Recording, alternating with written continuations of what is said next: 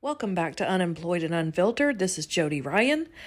Today's a big day. It marks the end of my employment and liberation into self-employment, which I am very well suited for. I've been, self-employed in the past. I think I've already told you guys about this. But between now and dead, I just want to help as many people as I can on the planet suffer less. And so here we go. My new business, Flow, is open for business. So what am I doing? So I want to give you a little bit more information about that. I have to operate as a life coach because I'm in Florida and there's all kinds of weird laws and rules. You can't just do what you want to do in America, no matter what you think. That's just not the case. So I'm operating under a life coach title. It gives me a lot of freedom, which is important to me, and flexibility to be able to help people the way I want to help people.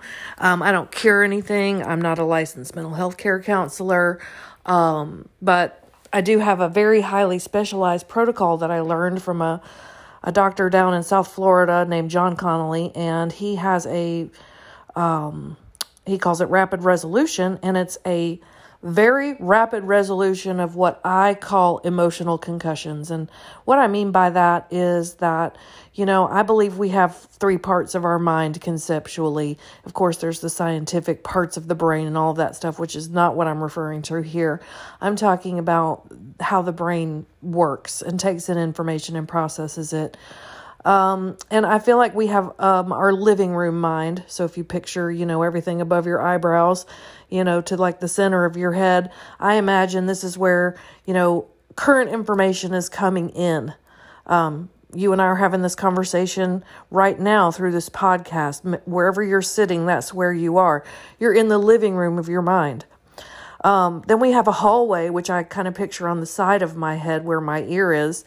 And that's where information goes through the hallway to get down into storage, where all information should be that is in the past.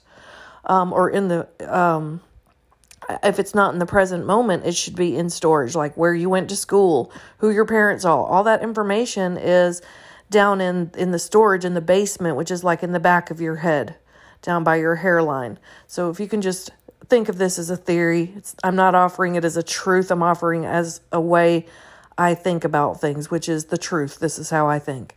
So our living room mind, our hallway, and then our basement.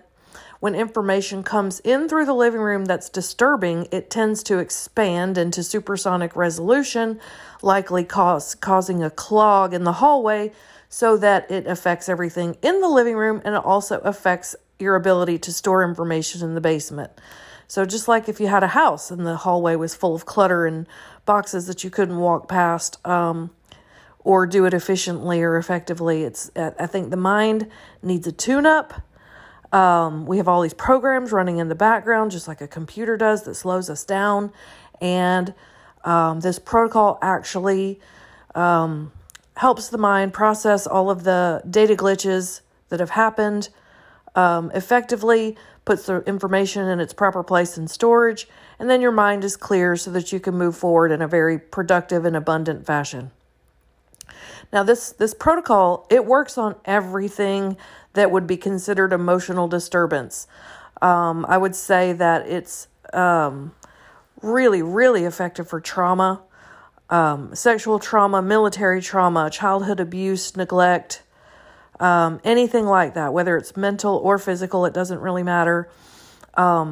Anxiety, social anxiety is a really big deal these days, especially in our young people. And I do have experience with that. Resentment, guilt, fear, anger, grief.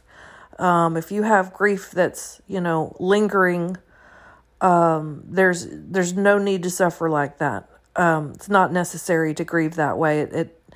It's uncomfortable and unnecessary. So, but yeah, pretty much anything that would be considered an emotional disturbance or a concussion, because I think of it like an injury, like information coming through that is disturbing and not being processed correctly. So this cuts all your emotional ties to those feelings. We can feel trauma in the body. People have written books about this. There's a lot of discussion about it. So what I do is people come to my office, or I can do it online in a very private setting. You can be sitting on your sofa.